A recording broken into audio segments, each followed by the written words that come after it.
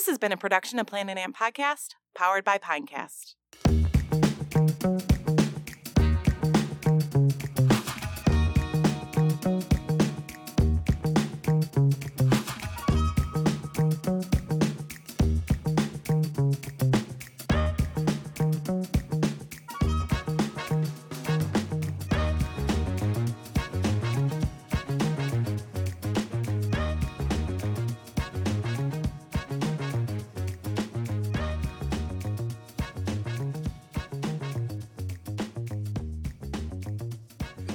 Humans are the only species who have put the onus of survival on the baby and making sure their bones aren't formed enough. Motherfucking horses grow like weird fleshy gums on their hooves to prevent them from hurting their mothers. But humans are too stupid, so they're just like, make the brain soft, make the brain cage soft, and then squirt it out. Evolutionarily, it's because we're too smart. We are apes that are too smart for our own good. Well, brain here's the too thing, big, the head, vagina too small. The head isn't even the biggest issue. It's the shoulders. It's the shoulders. It's the shoulders. It's the shoulders. So why are our shoulders not fleshy and cartilage until you get out? I wish I had sharp it's shoulders. our shoulder, or like our fucking collarbones aren't fully formed. Yeah. That's how we get out. Is like the baby's shoulders can kind of. Yeah. It's the audience can't see this, but I'm just kind of. He's mashing his tits together out like a low-rent whore. I'm 100% for CRISPR, only in the situation that they make shoulders cartilage. I just think that we need full-boned babies. I'm tired of these boneless babies. I want a bone-in baby. You don't realize the damage that a fully bone-in baby would do on the way out. You want all flats or all drums? Are you telling me that we would have to go to 100% cesarean birth? We could do that, though. We have the technology. We could do that. I mean, not the accessibility, though. In fact, just caulk up the vagina. Caulk it up. Get some fucking putty. Get some fucking mud and caulk it up. Fucking get your fucking putty knife out. Caulk it up. Sand it down. Caulk it up. Sand it down. Caulk it up. Sand it down. Paint over it. Done. All right, End of story. We don't need them. Why was Queso Puss no good for the opening, and this is suddenly...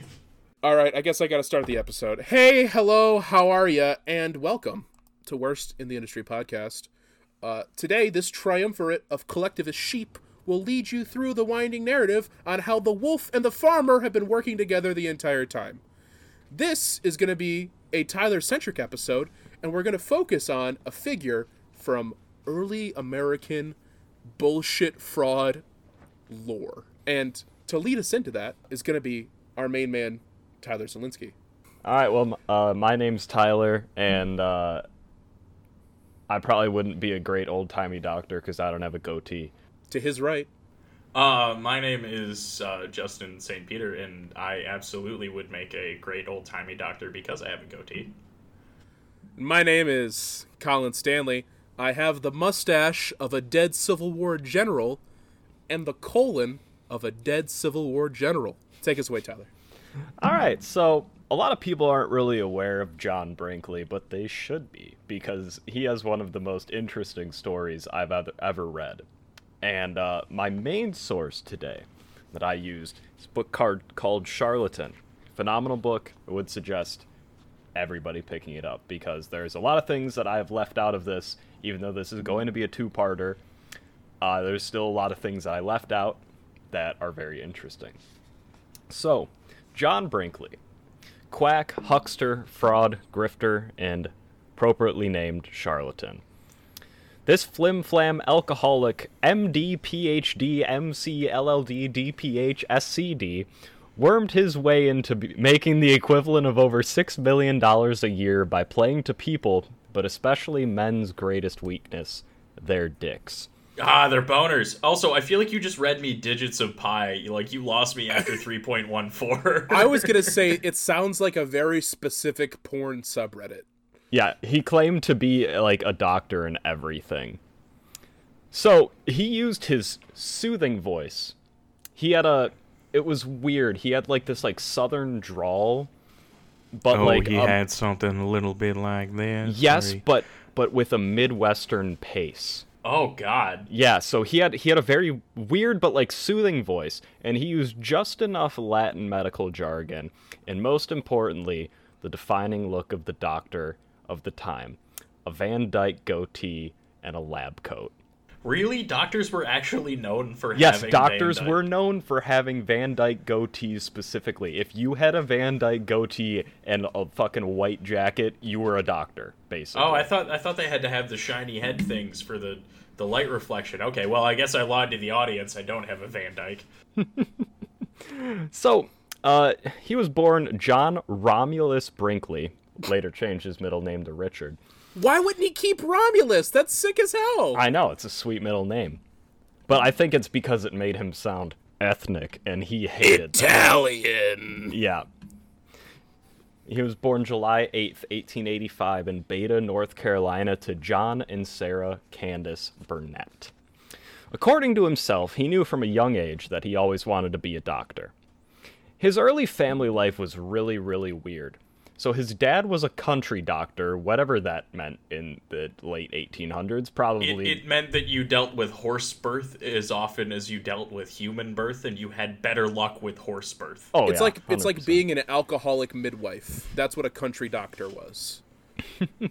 So, John Sr.'s first marriage was annulled because he was underage. And then he married 4 times after that, outliving all of them. Wait, he was underage? They were both underage. Dude, Oh, okay. He was pulling that fucking old-timey move where you're like, oh, the widow Beaumont is looking for suitors, and like the widow Beaumont's got like a gout-ridden pussy. He's like, oh yeah, I'll eat it, and he just licks his fingers. It's just like, oh, and like makes the mouth sounds because he's trying to get a hold of that fortune. So, when he was 42, he married a woman named Sarah Mingus. Sarah's niece, also named Sarah, moved in with them. And for a distinction here, everyone called the older Sarah, the one that John Sr. married, they called her Sally to differentiate them. Oh, so it was Sally Mingus. Yeah, Sally Mingus, but, her real name's Sarah. But so there's 2 Sarahs. The one John married's name is, I'm going to call her Sally. I'm okay? pretty well acquainted with Sally Mingus. I keep my girlfriend happy. Heyo. Heyo, Heyo. Sally Oh. Mingus, the cunning linguist. So, not long after, John Sr. had an affair with his wife's niece, and she later gave birth to John Romulus Brinkley. His niece. He had an affair with his niece. He That's had how an marriage affair with works. his niece, yes, by marriage. Okay, I just want to say this. In his defense, do you think he just got confused because they had the same name? I'll give him the benefit of the doubt on that. His biological mother died when he was 5 of tuberculosis. He, his father, and his Aunt Mommy, who he referred to as Aunt Sally, moved into East LaPorte, North Carolina, and not long after, when he was 10, his dad died. And he went to, later after that, he went to school where he met another Sally, Sally Wyke. She was the daughter of a school board member.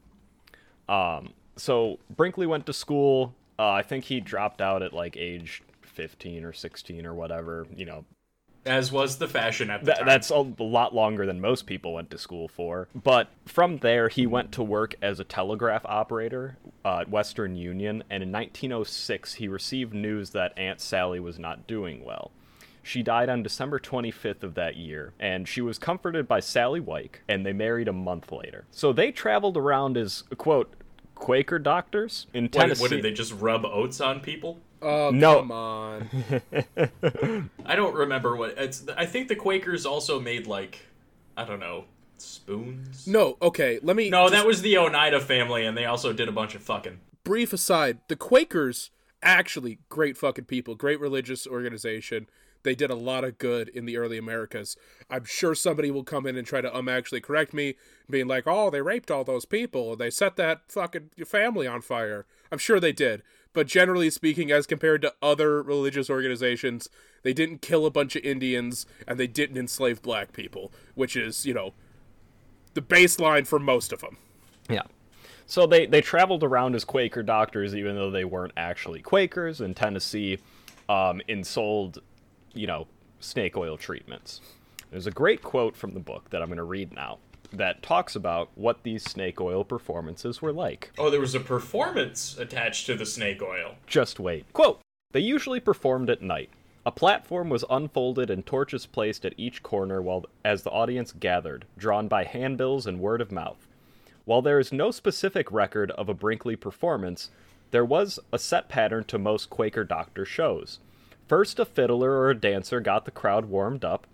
A short morality play followed, which usually a noble head of house or a ringleted female died pathetically for lack of a miracle tonic, identified by name. And finally, the physician himself shot on stage in a dinner plate hat, a cutaway coat, pious pants that buttoned up all the way sides, teething and touting, singing and selling, waving a bottle of Ayer's cathartic pills, or maybe Burdick blood bitters, or Aunt Fanny's worm candy. One thing for sure, whatever it cured was what you had. With the unerring nose for wherever the money was, Brinkley had already become the American archetype, quack on the boards. For in our nation, with its special genius for swindle, where swampland beefsteak mines and tickets to non-existent attractions basically sell themselves, medical fraud has always been the king of the cons. At the 1893 World's Fair in Chicago, a man dressed in a cowboy appeared on stage and strangled rattlesnakes by the dozen. He called what came out of them snake oil, and people bought it. That's where snake oil comes from. They bought snake blood. So basically, this cowboy walked on stage and just strangled rattlesnakes and then squeezed some shit out of them and was like, "So cure whatever you got." It'll cure what ails you. Yeah, it'll cure what ails you. All right. I have 2 points that I want to bring up from Let's that hear long quote. All right. First of all, I think they just described how we want to do our live shows if we ever get the opportunity. Oh yeah, we're There's selling like a we're selling morality you guys play. Miracle Tonic. Yeah. We Except got the like mir- Oh, we're gonna need a fiddler to warm people up. The Miracle Tonic is Bud Light. That's the clinch there. No. It's gonna be swill that we made ourselves. Yeah, it's Bud Light. That's what I said. Anyway, the other thing, Aunt Fanny's worm candy yeah. sounds That was like a real thing. that sounds like a male virility drug that Alex Jones sells. And here we got triple Patriot points on Aunt Fanny's worm candy and free shipping. By the way, guys, free shipping site-wide, Infowars.com. This isn't Stop. a plug, I'm just a fan. Stop! Don't bring it up. Don't give him air. If we're gonna do that, they're gonna pay us for it. Okay? Stop giving it away for fucking free. I will take Sorry. Alex Jones's money. I'll take his money because it's Listen, better guys. that I take it than one of those other fucking chumps takes it. I have been taking so much brain force. I'm that on like- another planet. You got to drink those Miller Lights because the That's brain why, force. because I gotta slow my brain I gotta down. 'cause slow it's down. moving too Oh, fast. is too that fast. what you were in the bathroom with at the party last night? Because I thought you had an 8-ball in there. Yeah, no, it's super male vitality and brain force mixed together, so you get the dick and the brain hard at the same time. Get your Oh, brain force hard. Gave you a nosebleed. You know what? My brain doesn't feel erect enough. I think I'm gonna take. If your brain got hard, would it shoot out your eye sockets or the top of your head? It would take the path of least resistance. It would probably either come out of your ears or your eyes. Yeah, your ears. No, there's bone behind your eyes. Well, there's like flesh. Oh no, you're right. Because there's like a little hole. Yeah, Yeah, there's there's like flesh and bone. the orbital bone goes like way back in there. Man, your brain would shoot out like fucking goddamn silly string. Just fuck. God, there would be Man, a lot of I pressure miss beyond silly that. string. Next time we hang out, we'll get silly string. Where can you even buy silly string? Party anymore? City. Yeah, dollar store. Can you really? Yeah. Shit. It's super flammable too. Nice. Just So- word to the wise. Word to the wise, just so you know. It's like napalm. Anyway, so then they settled in Chicago and had a child, Wanda Brinkley. John, wanting to be a doctor, but also not wanting to work hard for it, had a choice to make. Either go straight and go to an AMA, American Medical Institution, American Medical Association, accredited school, work hard and receive a medical degree, like his later rival Warren Fishbein, or go to an unaccredited, eclectic university, and you can guess which one he picked. With a rival with the last name Fishbein, he's definitely going to the weirdo university. He went Oh, to the yeah. University of Phoenix. Fishbean actually went to a medical school, and he was very, very, very smart. He was actually a very good doctor. Fishbean. Yeah, so eclectic medicine was really, really popular in the late 1800s due to medicine at the time not being what you'd necessarily call effective. All of medicine basically was people like John Brinkley, just hardcore alcoholics that threw anything at the wall to try to cure people. Like, oh, your stomach hurts? Let's just swallow this mercury. We'll see what happens.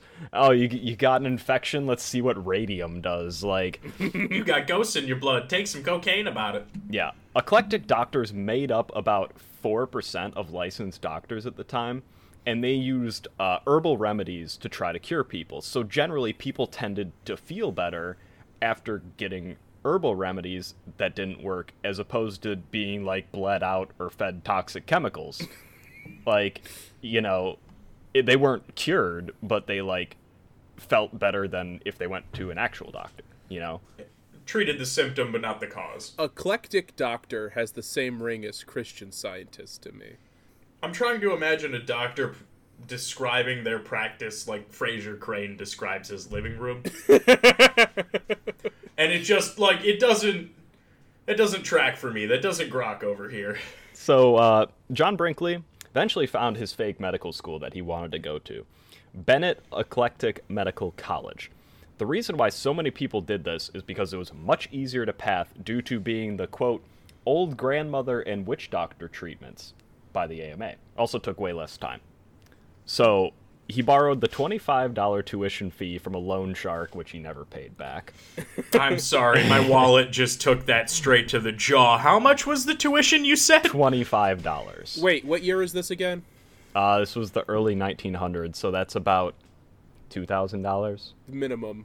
No, not even that. No, that's like... $5 was like $100. So if it's $25, it's like... All right, I'm just gonna say this was 1908, just because that sounds good.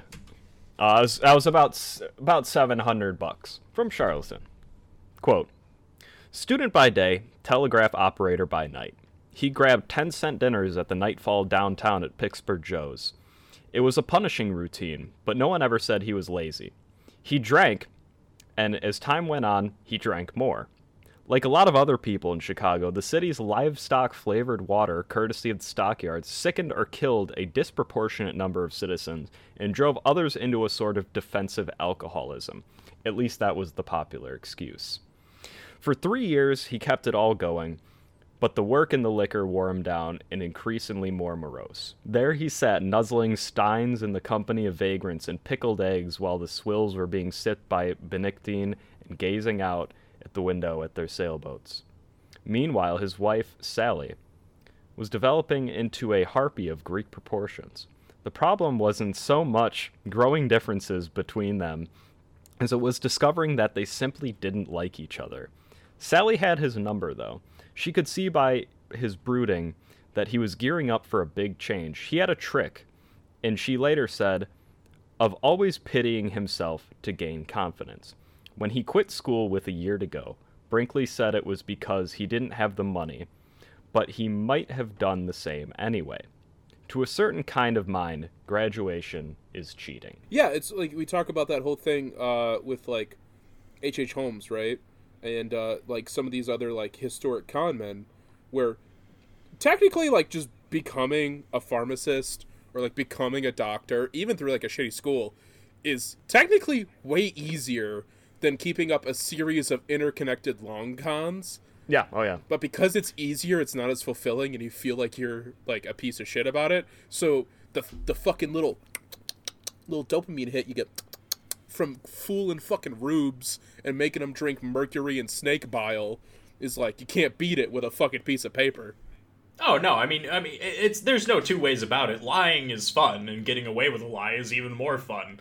But it's bad, and in this case, it fucking kills people. That's why I used to be a salesperson, because lying is fun. So, he dropped out of school.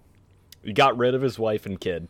Not even Killed bothering. Fucking, No. What, tie some rocks to their ankles and chuck him in the fucking river? Nah, man, he just fucking left. He just dipped. And he didn't even divorce his wife. He just dipped. The same way that LRH and fucking H.H. Holmes and all of those other early 20th century schmucks did it. Yep. They just up and left. Yep, and he wandered around the Midwest just drinking heavily everywhere he could. If he had money, he was at the bar drinking. Well, it's a good thing that so was everyone else in the Midwest. Defensive alcoholism is how I described it to my psychiatrist. So eventually he landed in St. Louis, Missouri. He was denied a degree from the fake medical school he went to because he didn't finish. So he paid $100 to get an even faker certification from the Kansas City Eclectic Medical University. Amazing. They're like, oh, you already went to school? Yeah, we'll just fuck it. Oh, you got $100? You got $100 Fucking $100? Yeah, so then he made his way back up to Chicago, where he met his soon-to-be business partner, James Crawford. And for historical context, he had one arm. They don't go into why or how that happened, but he had one arm.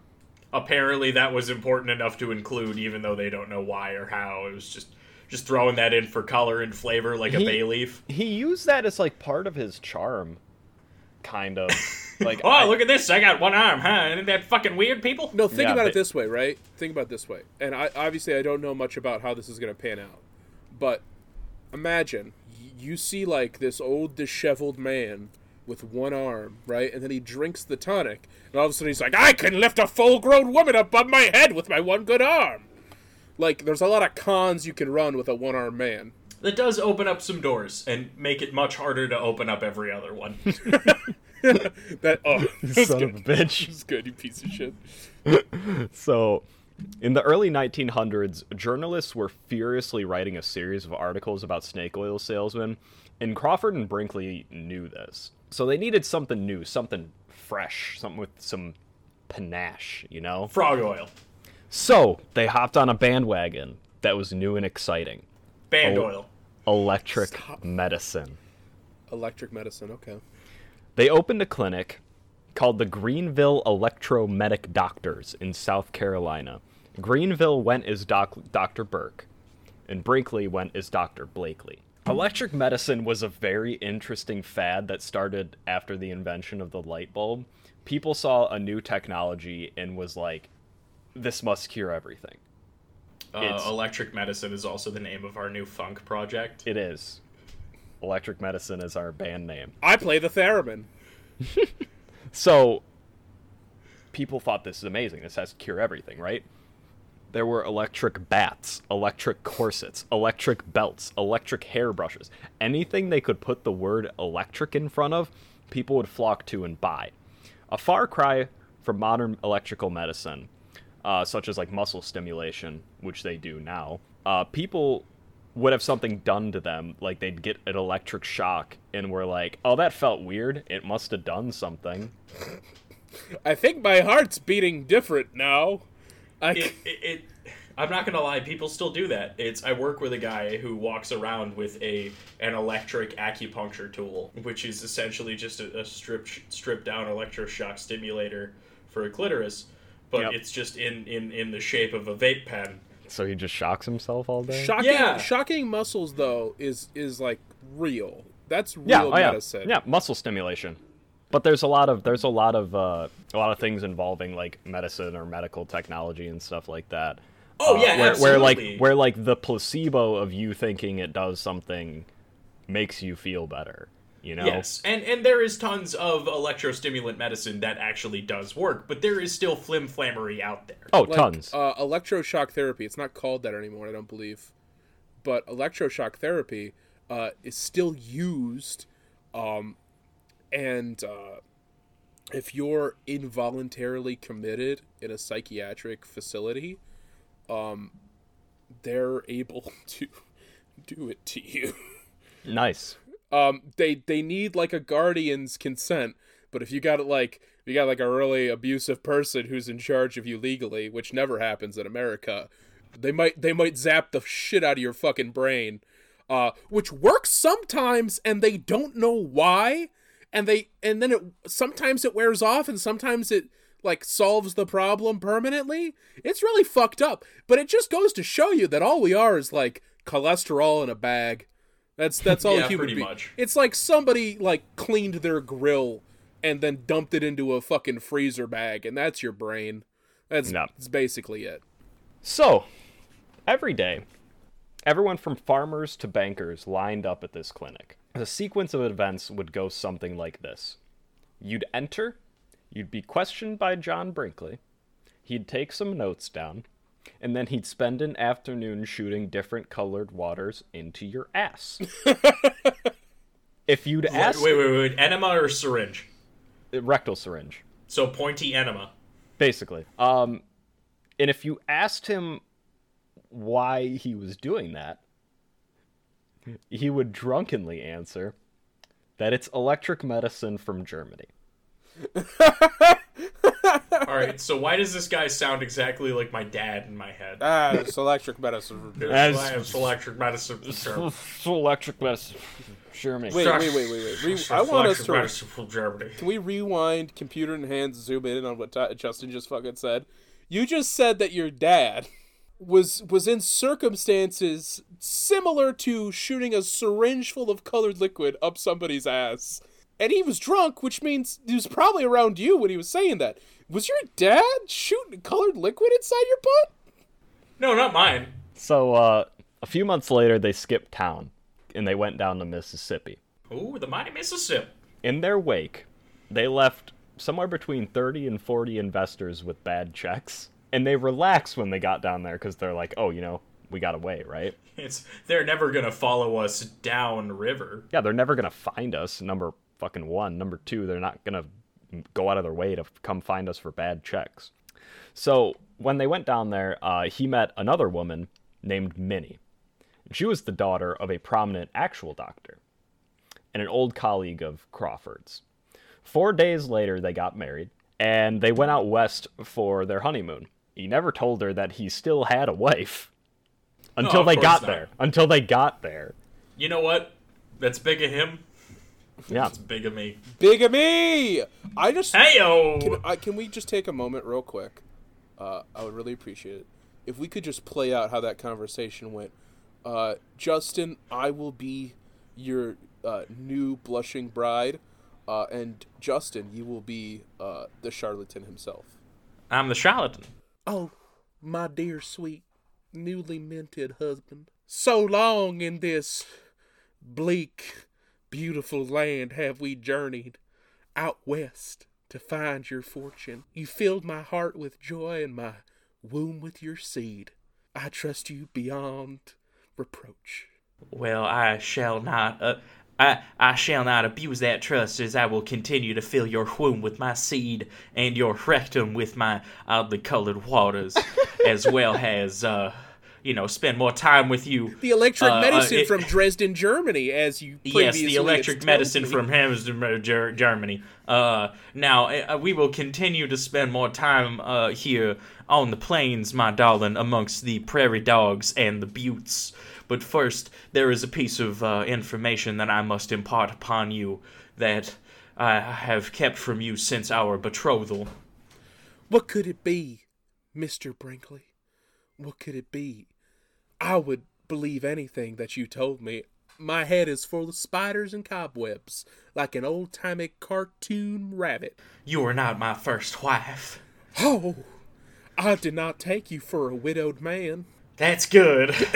Because I'm not. Because I'm not. I got a kid in Chicago. I got, what was his kid's name? Wanda. I got a little Wanda back in Chicago. It's going on way too long. Yeah, it has. It's outlived its fucking lifespan. Wanda. Wanda, I filled your womb like an honest man. My seed and your rectum with my electric medicine. Yeah, last night, little rolling the hay with the old wife, gave him my electric medicine, you know what I'm saying? Ayo. Hey, Hitachi wand. That's electric medicine's first song, Hitachi wand. Hitachi wand? So they went out to, I believe it was California, for their honeymoon, and when they came back, Greenville sheriffs were waiting for him. Dun, dun, dun. which is incredibly uncommon for the time, and he was transported back to Greenville to serve a sentence, and Crawford was later picked up as well. What was he sentenced with? Do we have note of that? I don't Fraud. believe. I think it was just, fraud it was for the bad checks. General All right, yeah. tomfoolery and shenanery. What do they Miscreancy. What do they call it in Canada? God, you can get charged with like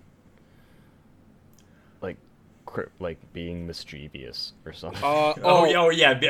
Mischief is an actual charge. Criminal mischief. Criminal Yeah. mischief. criminal It's not just mischief. Canada. I think that's also some states. I'm pretty sure we're too old to be charged with criminal mischief. That's Now our we'll just get, first like, an album. That's actual our first felony. album. Electric Medicine's first album, Criminal Mischief. Criminal Mischief, I like track that. 1, Hitachi Wand, track 2, Criminal We Mischief. play an upright bass with a Japanese dildo. Call that electric Just medicine. Slap the bass with the dildo. beating the shit out of it. I use a big rubber penis to play the theremin. Sounds like a Tom Morello over there. There's a lot of dildos being used in playing of these instruments. Well, that's the basis of electric medicine. So he was in prison for a little bit, but due to his father-in-law paying his bail, he got out. And him and Minnie moved around for a little bit, but in 1914 he took over for a doctor that was moving out of state. What he wanted to do there, immediately from the beginning, was make a name for himself. So he did what every IT guy does at work. I'm calling out somebody in particular. Who doesn't Walk want to be around. on the podcast, apparently. Apparently. He's too good for us. He walked around, or how like IT guys or like anybody that wants to look busy, they just walk around with like a laptop or a clipboard to make themselves Yeah, you grab look a busy. clipboard or a ladder, and you walk around and you point at shit. That's how I stayed employed for a year and a half. So what he did was every morning he would get on his horse and he would charge out of town to make it look like he was going on some like emergency, call, This did not work. But he did make enough to pay Bennett Medical College enough to give him credit for what he completed there. And then he enrolled at another eclectic university and finished, allowing him to practice medicine in 8 states. Okay, him finishing seems highly suspect given his previous attempts at eclectic college. And also, this is like the early 1900s version of getting dressed for work, going to the bus station, and sitting there all day so your wife doesn't figure out you're unemployed.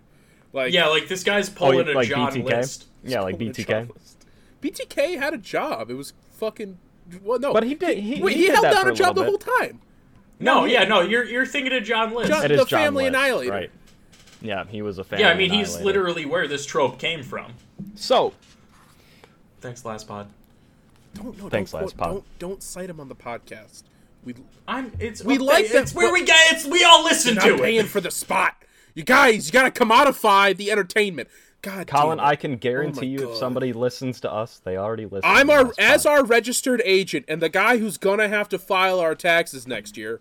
I need you to stop giving away spots for free. We need to You're get not paid a registered somehow. agent.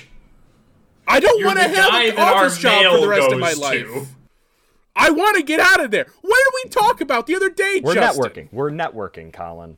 Anyway, so in 1916, he worked for a while as an animal doctor at a meat packing plant. I'm sorry. I have a question. What does the animal doctor do at a meat packing? Yep, kill him. it's dead. Well, Can't he confirm. makes sure the animals don't die too early. Oh, good. He literally just keeps them alive long enough to be killed in the right spot. I like got it. when you say too early. I like it's not that he's making sure that like the child, the baby animals are raised properly. He's just making sure like, man, this one's real sick. Make sure it can walk that extra 10 feet. Basically. I don't want to get blood all in the fucking shithole. I want to get blood on the tiled floor. So he did what anyone would do in that situation where you're doing incredibly boring work. Like, he didn't really do a whole lot there. Because like you guys said, most of the time they're just like, fucking kill it, skin it, get the meat out of it, right? So what he did was he sat there and he watched goats fuck, commenting on their, quote, considerable lubricity. When you say lubricity, is that like how wet their pussies got? Considerable lubricity. Or how much cum was spilling out? Was there an explanation provided? That's the quote. Was there That like is- a goat cum riptide? Just All right, like now I need to Google lubricity. I'm 90% certain he's talking about how wet their pussies were. No, I'm pretty sure that's what it is too, but I need to be certain. I don't think there was any context. I think he just said their lubricity. Oh yeah, Lubricity yeah, I'm right. is the specific measure of the reduction in friction and or wear by a lubricant. The study of lubrication and wear mechanisms is called tribology. See, that's not a metric you could get by watching though. That's only a metric you can gauge by. He was doing. studying. He wasn't. He was had doing. some beakers out. Maybe. He was comparing volumes. Oh wow, it's real. It's real lubricitous. It's real lubricitous. Man, these goats, they're just fucking wetter than a burlap cat. So they're wetter than a burlap cat. I'm keeping it. Yeah, you know what? That's the take that's making it then. All right. So then, he served in World War I for 2 months. Doing what? Watching goats fuck? No, he was a reservist medical doctor. But he was discharged due to his constant drunkenness, his nervous breakdowns, and him always complaining that he could never do anything due to, quote, rectal fistula multiple. Rectal fistula, comma, multiple. Beautiful. That's what I put on my draft card when they sent it to me in the mail. So, I'm gonna read a little bit of it's a little bit of a long story, but it's interesting. So he got back after he got discharged to Minnie, and I think they already had 2 kids at this point. He came back. His wife showed him an advertisement in a newspaper that said a town is looking for a doctor. He came back. Quote, down to his last few dollars, he spotted a newspaper ad. Milford, Kansas, population 2,000, was looking for a doctor. He and Minnie loaded up their flivver and arrived there on October 7th, 1917. On the edge of town, Brinkley stopped, and the car shivered into silence. Milford had lied to them. Their population wasn't 2,000. It was 200. If it stood on a chair. Located 95 miles north of Wichita and 10 miles to the exact geographical center of the nation, Milford was about as close as you could get to the navel of the United States, and about as interesting to contemplate.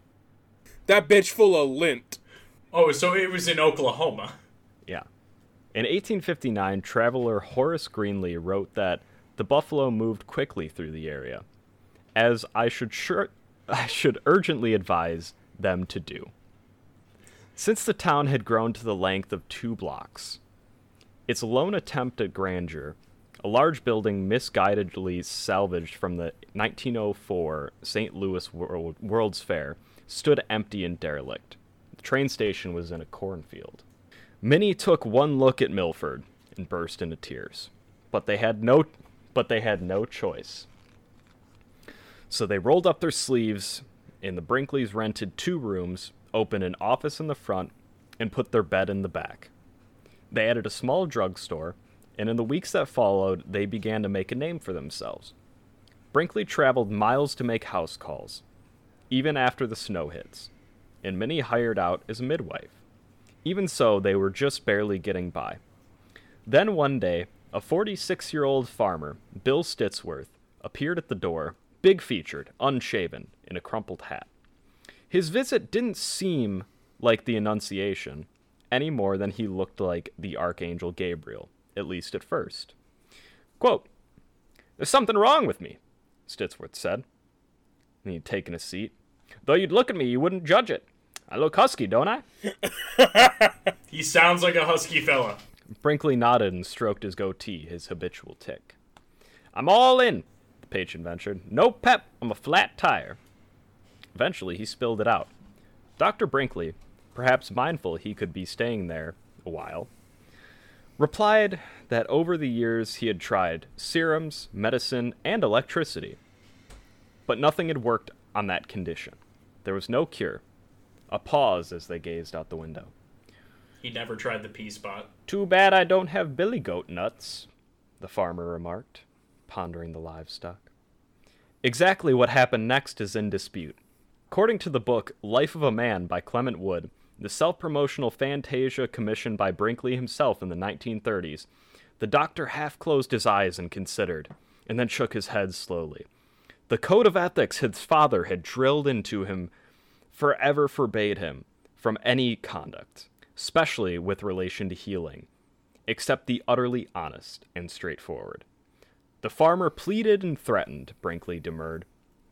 But what if something went wrong? But the patient wouldn't take no for an answer, and the doctor finally agreed to try. Yeah, I'm sure he had to twist this scumbag's arm real hard. This was his version. Sawbones, you gotta give me them nuts. You gotta shove them pump goat me nuts full in my of those sack, Doc. You gotta just... fucking cum balls. I need you to put them goat testicles right in my bag. If you don't take... So that was Brinkley's commissioned version of events. Very accurate, I'm sure. Oh, yeah. Yeah, nobody's ever lied for money. Yeah, so I'm going to continue the story. That was his version. Stitsworth family later contended that it was Brinkley who offered the farmer money, and then even more money, hundreds of dollars, to submit to the experiment. However it happened, from Brinkley's point of view, it was his ticket to the top, if it worked. Bag seems a little light, much like a burlap cat. I figure if I fill it up a little bit, might get a little more lubricitous. You're looking a little deflated there, friend. I'll give you about $12. Let me shove a couple of goat testicles in there. He had always known that for an operator with big dreams, the percentage of people with cancer, for example, is discouragingly small, but a working drive shaft is as fundamental as sunshine. What a better place to hang out one's shingle. Neither man wanted publicity, at least not yet. So 2 nights later, while Milford slept, Stitsworth slipped back into the clinic. He stripped down and climbed onto the operating table, masked, gowned, and rubber-gloved. Brinkley entered with a small silver tray, carried in both hands, like the host. On it were 2 goat testicles in a bed of cotton. He set down the tray, injected anesthetic, and it was over in less than 15 minutes. One of them paid the other, and the farmer went home. Over in less than 15 minutes. Yeah, it doesn't take a whole lot of time to cut open a bag, put stuff in it, and then sew the bag back up. When you say injected with anesthetic, are we talking like chemicals, or is this like Old Crow bourbon? It's probably Old Crow bourbon. It's probably Old Crow. Old Crow, the bourbon that saved the Union. We're not sponsored, but I want to be. So, days passed. The doctor's heart was a battleground. Avarice and fear. Then, after 2 long weeks, the farmer reappeared with a smile on his face. Oh. My dick rot off! Now the goat was out of the bag. The goat was... No, the goats were in the bag. I think the goats were technically out of a bag. Heyo. Hey, they were out of their own bag. Stitsworth spread the word, and another farmer, age 38, tried it. Success! Other locals trickled in, like Charlie Tassine from the barber shop. Then, Mrs. Stitworth insisted on a matching set of goat ovaries. Oh, because she wanted to be able to keep up with her new goat horny husband. They want to make the Jersey Devil. They just want to make Jersey Devil. I do want to mention, did he attach anything down there, or was he just no, he was just cut it open and shoveling shoved it goat in. balls No, into just a putting bag? rotting flesh inside a living man. Yep. And then sewed it back up and leaving town fast enough that they don't die of the fucking sepsis. Apparently it got his dick back up. I don't think it did.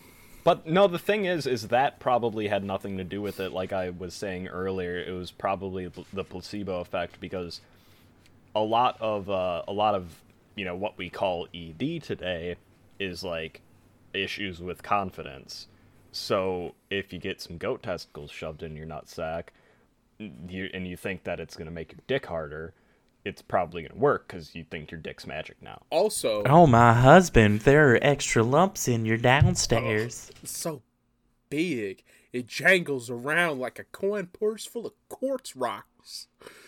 On top of confidence, I think a big part of ED today, not enough people are paying attention to the walnut. We've talked about it. We're not getting into the mic. walnut. Nobody I'm not on gonna- this show I'm not I saying need we're a not doctor. going to get into it, but your lady and Colin should get needs to onto stop it. referring to the prostate as the walnut. You don't have to get dirty. You don't got to Just play in call the it the mud. prostate. You don't got to play in the mud to make it rain. That's all I'm saying. So, Mrs. Stitworth insisted on a pair of goat ovaries shoved in her guts. Dimly, wrote Clement Wood, Brinkley had begun to realize that he was gifted beyond the run of doctors, and that a man so blessed could not be bound by the, quote, jealous sheep ethics of the American Medical Association. Some weeks Can't later, be bothered by the Hippocratic Oath. Brinkley went to Chicago for a brush-up surgery course taught by Morris Fishbean's former professor, Dr. Max Thorek. Brinkley failed the class, as the teacher later explained, due to his attendance not being regular and because of his indulgence to alcohol. I admonished him to leave liquor alone and to concentrate on a worthwhile endeavor and improve himself as the man and physician, to which he replied, quote, I have a scheme up my sleeve and the whole world will hear about it. I had a similar conversation with my American literature professor when I told her I was dropping out of college. She was like, you should probably not do that. I'm like, I got a scheme up my sleeve. I got And something folks- hidden, and it's called. You're listening to it. It's this podcast. It's called a podcast. It's called a podcast. So he started doing this for a while, just, shoving testicles and nutsacks and ovaries into guts, as one does. And he charged $750 for it, which is about $10,000 in today's money. A lot of scratch. Claiming that shoving goat testicles in your nutsack, or goat testicles, sometimes ovaries, into women's guts would cure impotence and infertility in women. He also claimed it would enlarge their breasts and get rid of wrinkles. Eventually, Stitworth's wife had goat glands shoved into her, and she was finally able to become pregnant and gave birth to a child. They named him Billy. That's hilarious. Oh, that's When that's you say terrible. that she had goat's glands shoved into her, my first thought was like, oh, she had goat's glands shoved into her. Did her husband not know? She had a little thing on the side, is what I'm saying. So, in 1 year, he made enough money to open up a 16-room clinic. He paid good wages and was hailed as a savior during the 1918 flu pandemic. He only lost one patient. So apparently he wasn't, as completely garbage as a doctor, but you also got to keep was it. not 100% a quack. No, apparently he was very good during the 1918 flu pandemic and helped a lot of people.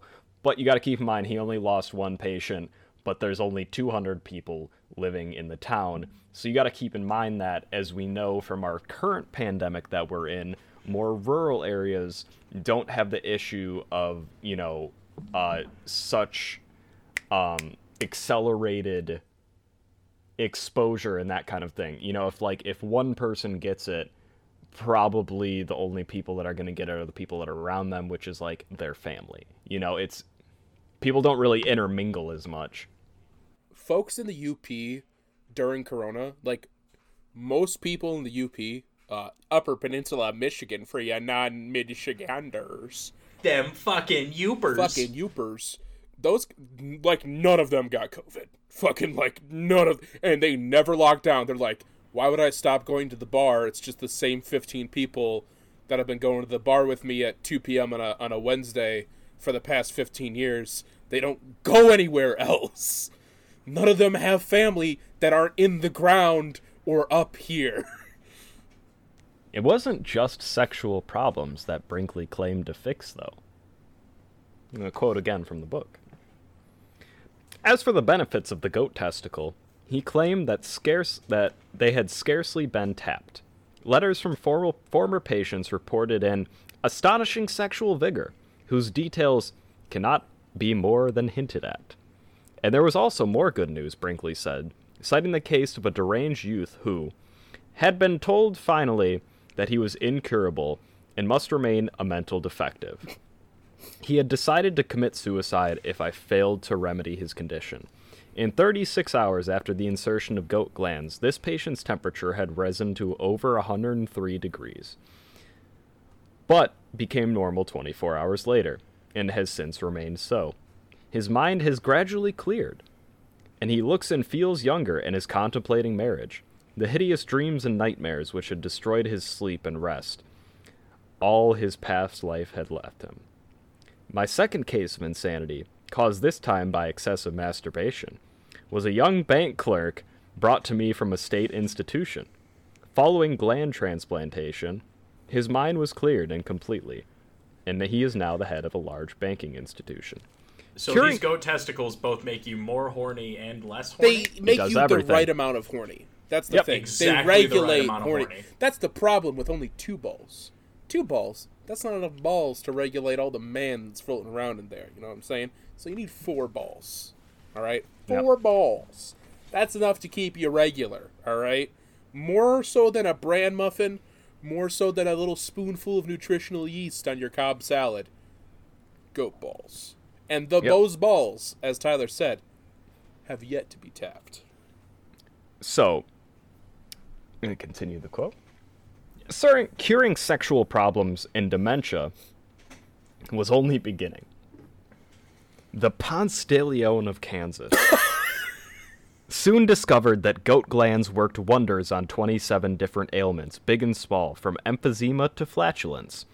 Brinkley cautioned that there was no guarantees. His operation only had about a 95% success rate. It's, there's no guarantee. Yeah, and he added cannily that it worked less on, quote, stupid types. So he would tell people, this didn't work on dumb people, so if it doesn't work on you, you're fucking stupid. Hey, did these goat nuts not stop you from farting? Well, you're a fucking idiot. I'm going to diagnose you with moron hole. That's the problem. Your hole's too stupid. It doesn't know when to close. We got to stuff it with all these goat glands. Jam them up your ass. Shit them right out. I bet you guys are wondering how he shoved these goat nuts into people. Oh, Tyler, Please, Tyler. Give us a technical explanation of how he shoved these goat nuts into people. I want a crime to describe to BB. Do you want it in the old-timey voice, or you want it in my voice? Old-timey voice. You know we want it in the old-timey voice. Sometimes he slivered the goat gland into like a clove of garlic and put the pieces into the patient. You gotta smash it and release the Allison. So it wouldn't even be a whole goat nut. He would sliver it like There's only so many goats, Justin. It's a hot commodity. Sometimes he joined the smaller testicle into the larger, a process he likened to embedding a marble into an apple. Oh, yeah. Sometimes the operation was no more complex than tossing a Christmas present into a bag. Skill wasn't the issue, technically speaking. He was a competent surgeon when he put his mind to it. But quality control was iffy at best. Quality control? Like tossing a present into a bag? Yeah. It's a direct quote from the book. I'm just imagining like merging a marble quote. into an apple, and I'm like, so shoving. So Slivered you're taking like a marble and you're clove just of fucking garlic. pushing it into an apple. Oh my god. Who puts a marble in an apple? What the And fuck? why is that such a ready comparison for this author? Wait a fucking rewind. That's a direct quote Is from he John putting Brinkley. the human ball in the goat ball, or the goat ball in the human No, he's ball? taking the 2 goat balls and he's putting the smaller one into the bigger one. Are you sure And then that he's it's not? inserting the ball ducking into the testicle sack. I feel like he's saying that he's putting the human ball in the goat ball. No, he took the two goat balls and he would put the smaller one into the bigger one, so that way it could go in easier. It's literally a quote right here. It's literally right here. I have it in front of me. Well, these are some big balls, though, Tyler. That's all I'm saying. These are big balls. Oh my God, he's like the fourth fucking goddamn result on Google image for goat testicles versus human testicles. He's like right there. There's a Vice article about him. And goats got big nuts. They got huge fucking nuts. How'd they even fit them? Did this guy become governor? Cut that out. I'm getting to that. Oh my God! Stop researching. Cut that. Stop Googling, sorry, Tyler, motherfucker. Another thing you guys need to know about John Brinkley is he was kind of a feminist icon. He had 2 quotes. All energy is sex energy. That sounds like some fucking Charles Manson would say. That's fucking, like, yeah, right? And he said also, a man is only as old as his glands. You're only as old as your balls, kid. He talked in depth about fucking women's orgasms in the 1910s. I'm sorry, King. Oh, that was when the women's orgasm was encrypted. King. I think you dropped it. Oh my God. He's like 2 things in this world I love more than anything. Anything. The look on a woman's face when I make her fucking toes crinkle, when I'm fucking elbow deep in a fucking snatch, and cutting open people and putting goat balls inside of them. Yep. One thing, I think I have it in here, but if it's not, I'm just gonna say it now. He claimed he could improve women's clitorises. Certain extremist religious groups in what way? within Africa, the Middle East, also agree with that statement, Tyler. Brinkley insisted on using a specific type of goat, which are Toggenburg goats. But one client from California insisted on the testicles of an Angora goat. Brinkley finally agreed, but what the client didn't know is that Angora goats smelled terrible, and it was too late before he found out that his genitals smelled like a fucking barnyard, and it will stay there forever. So was that really the Angora goat's fault, or was it the rotting Angora goat flesh inside of his ball Apparently bag? the Toggenburg ones they eventually killed. I just feel like we haven't mentioned it enough. These are going to rot inside of you and then kill you. You will die. You'll get blood poisoning and die. And, like, if you're lucky, the only thing that happens is your dick and balls rot off. If you're lucky. Otherwise, you just it goes right to your brain and you turn into fucking Al Capone. So when Brinkley was drunk, which was a lot, he described his patients as old fools. He did this for a couple of years, made a fuck ton of money on this. It takes him 15 minutes. But eventually, in 1920, he went to Chicago to perform goat transplants in front of an actual hospital staff.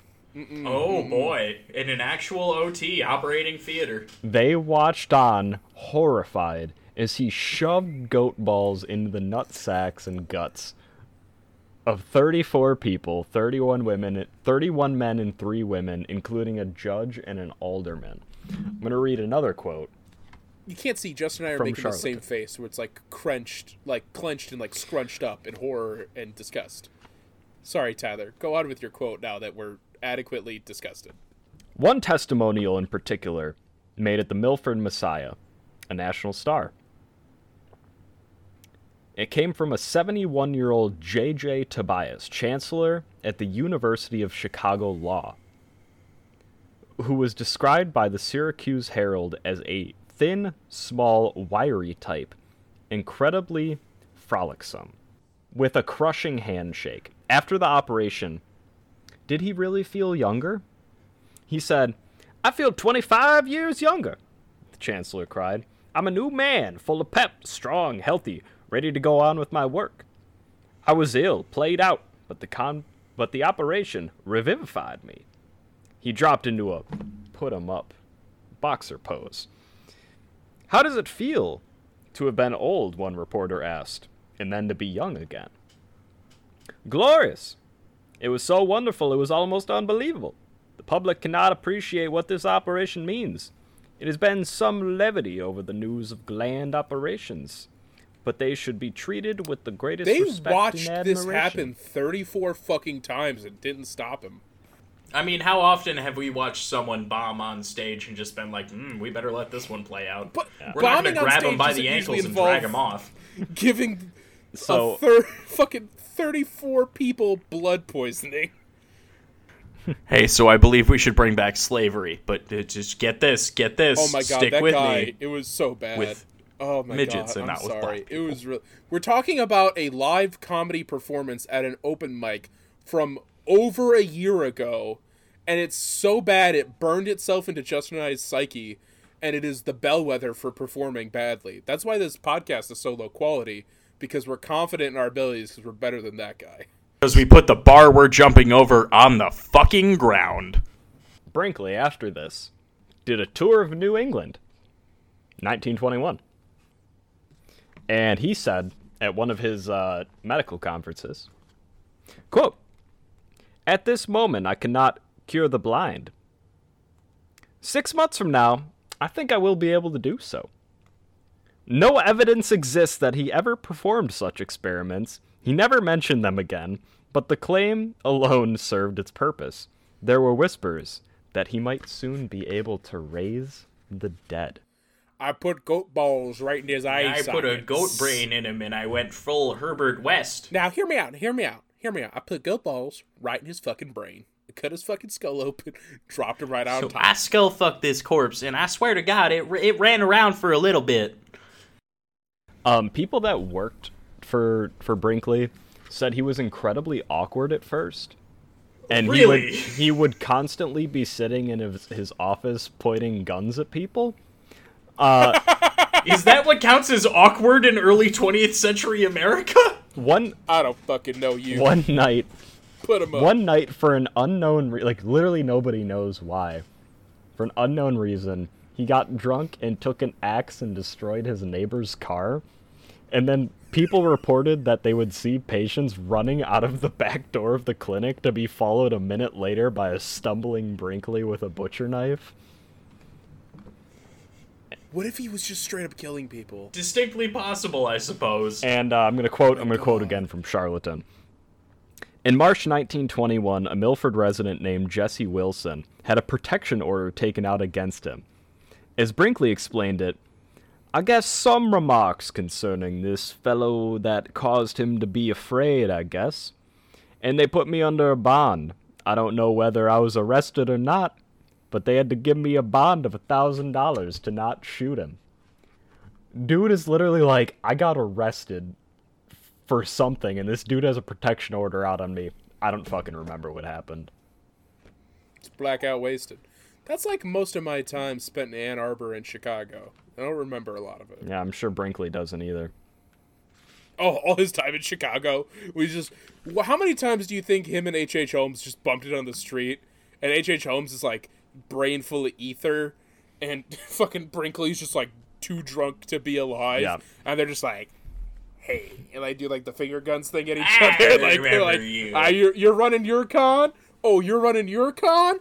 Sick. So, at this time, he was making the equivalent of $6.5 million a year. Yeah. So, he didn't keep all of the earnings for himself, though. And that might be one of the reasons why the town put up with him.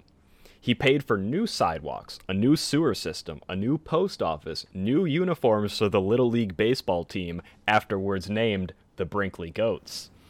Of course. Electric lights for the town, a new bank, paved 2-mile road between his clinic and the railroad station, and he also bought a bear in an attempt to start a zoo, which he later shot and killed, yet again drunk, because it was, quote, keeping him up at night and he couldn't sleep. I do like the image of like somebody just drunk in long johns, like bottle of Old Crow in their hand, He's fucking like cattleman's revolver loading in a the fucking other. gun like this fucking bear. And he's like, this fucking bear. I can't believe they make so much I goddamn can't fucking believe noise. these goddamn bears. I'm too fucking drunk for this. God damn it. So he also built a church, and he wanted it to be named the Brinkley Methodist Church, but they were like, no. Like, no. Yeah, somehow I feel like the Methodist Church establishment had a problem with that. So then, They're like, we're actually Episcopalians. yeah, so he actually settled on a plaque that he built it. He settled on a place like, all right, well, you said no to putting me on the cross. Then you said no to putting my name on the church. I'll take a plaque out front. Okay? You drive a hard bargain. I'll take the folks. consolation prize. As long as the communion wafers are slivered like a garlic clove. Go testicles. So, Just dry I'm and going crunchy. to read another quote from Charlatan. How did the doctor handle all this success? The end of another long day, he was unwinding in the first floor room of his clinic with some bootleg hooch in company with several staffers. The talk grew lively, the liquor flowed, till suddenly Brinkley lunged for the instrument case, announcing he was going to, quote, cut all their throats. Nurses tried to hold him, but he wrenched free and gave his visiting father-in-law, Dr. Tiberius Gratius Jones, a severe bite wound on the thumb. Hearing the shouts and crashes from below, patients on the second floor became alarmed. One leapt from his bed, knotted some sheets together, and started to lower himself out the window trying to run away. Before he reached the ground, however, he paused against the side of the building, ear cocked to the sudden silence. Brinkley's assistant, Dr. Osborne, had brought matters to a close by clubbing his boss over the head with a board. You know what? That is a damn good assistant. Oh, you're too drunk for this. Thwack. Yeah. That's how our podcast steering committee meetings go. We get to a point where I'm starting to drunkenly threaten that I'm going to slit their throats, and then Justin knocks me over the head with a piece of wood, and then Tyler and Justin finish the meeting. Yeah. Get your 2x4s out. Get your fucking 2x4s out. Colin's gotten into the whiskey. Colin's feeling pretty rich and rare right now. Colin get got the into the 2x4s double out. vodka, as he calls it. It is double vodka. Oh, Everclear is you've got double vodka. so you've been dissolving your edibles in Everclear?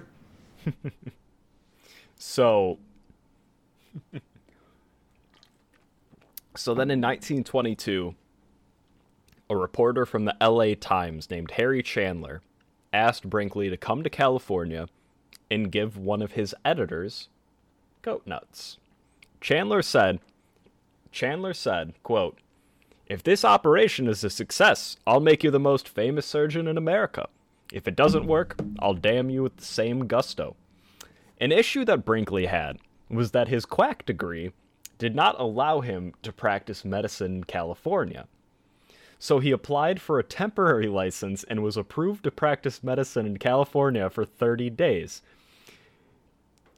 He would do a goat gland operation on Harry Andrews, the editor, a U.S. Circuit Court judge, and some unnamed Hollywood stars, and apparently Harry Chandler himself. Reports say Brinkley made $40,000 or over $500,000 in today's money in that 30 days. At the time, Buster Keaton put some goat gland gags in his two-reeler Cops. So, at this time, that's how big it was. Buster Keaton made jokes about it, and it was, common knowledge for people. Everybody Yeah, knew one about of the biggest stars of the day Yeah. was calling this guy out. Honestly, I'm not shocked. The mainstream media has always been corrupt. And if this had happened today, it would have been a goddamn BuzzFeed listicle. Yep. So, Or should I say, a goat listicle. Oh, Colin, you card. So, at the time, he desperately wanted to move his operation to California. So I'm going to read another quote from Charlatan. before settling on a site, the Hidalgo Hotel in Ensenada, California. On June 18th, he announced he would convert it to a 36-room hospital. I secured a location at Ensenada because of what would appear to be climactic conditions particularly favorable to goat gland operations, he said. To perform the operation most successfully, the surgeon should be located where the climate ranges around 70 degrees and is not subject to sharp changes. If the undertaking proves unsuccessful, a group of Los Angeles businessmen would stand ready to erect there an institution that costs from $500,000 to $1 million. With Brinkley there was always a dream behind the dream. It's something that's hard to know for sure which he really nursed, and which were simply magic clouds of advertising. He promised a facility run, quote, along the lines of the Battle Creek Health Resort, with the bonus of goat glands. The animals would be supplied by a rancher in Del Monte. So he had all this shit set up, right? But he still didn't have a medical degree. Yeah, of course not, because the guy's a fucking quack. He's describing the conditions for a surgery. Yeah. A surgical procedure. The way you describe how you want to take care of a perm. Basically. And then he's also like, yeah, you know that fucking psycho from Michigan who's like cramming cereal down chronic masturbators' throats because he's like religiously sexually oppressed and is probably, a gay guy who just hates everything that people do. Cornflakes in one end and yogurt in the other. Go Joseph Kellogg. It's going to be like that, even better though. Yep. Because I'm going to be cutting the nuts off some goats. So Putting them inside you. Getting some fucking hedge trimmers, fucking going to town. We call that a busy afternoon. after this didn't work, obviously, How could it have not? because he was too lazy to actually go to a medical school, heat started coming down on the goat gland operations from the AMA and Morris Fishbein in particular. What? Yes. There's consequences to your actions? Oh So- my Dr. god! Fishbein. So he decided to switch to something already popular at the time. Selling crushed up goat testicles. From yeah. companies like, you ready for these names? Please tell me Yeah. it was fucking I IG Farben. I love old-timey medical names. Vitalo-gland, Glandine, Glandol, and Glanadine, and much more Glanadine. started... I'm going to name my first daughter Glanadine. Glanadine sounds like something you would dash into a cocktail. Yep, so... It sounds like grenadine. Exactly. So eventually, Brinkley would start selling what he called, quote, special gland emulsion, which was sold mail order for $100, rectal syringe included. That's called a Shirley Testy. It's Yep. a pointy A enema. Testy Temple. Because it's like he's putting clanidine in a cocktail. Yeah, like grenadine and 7-Up.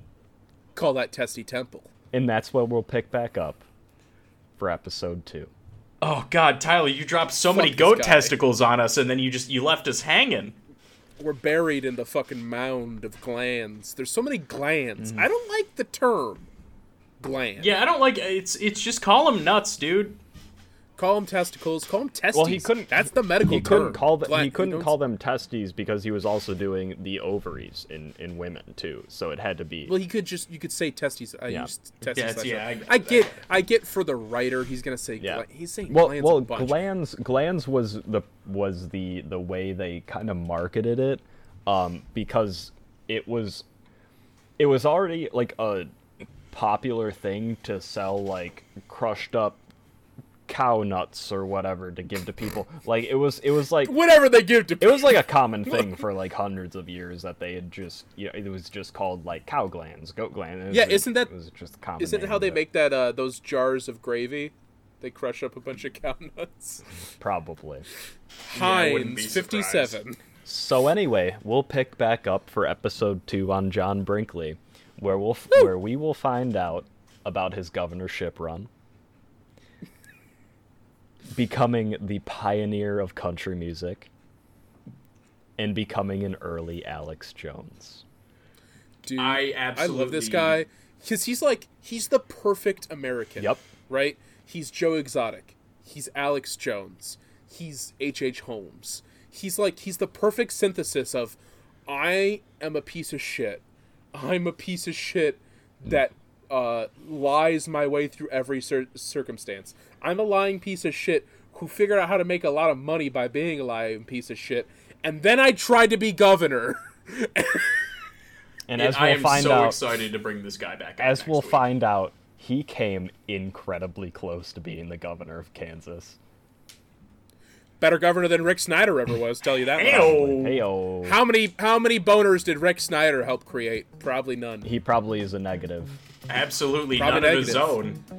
Exactly. Just saying, there's been worse governors. So anyway, we'll see you guys for episode 2. Yeah, we'll see you guys Later. next time. Bye. Bye. Bye!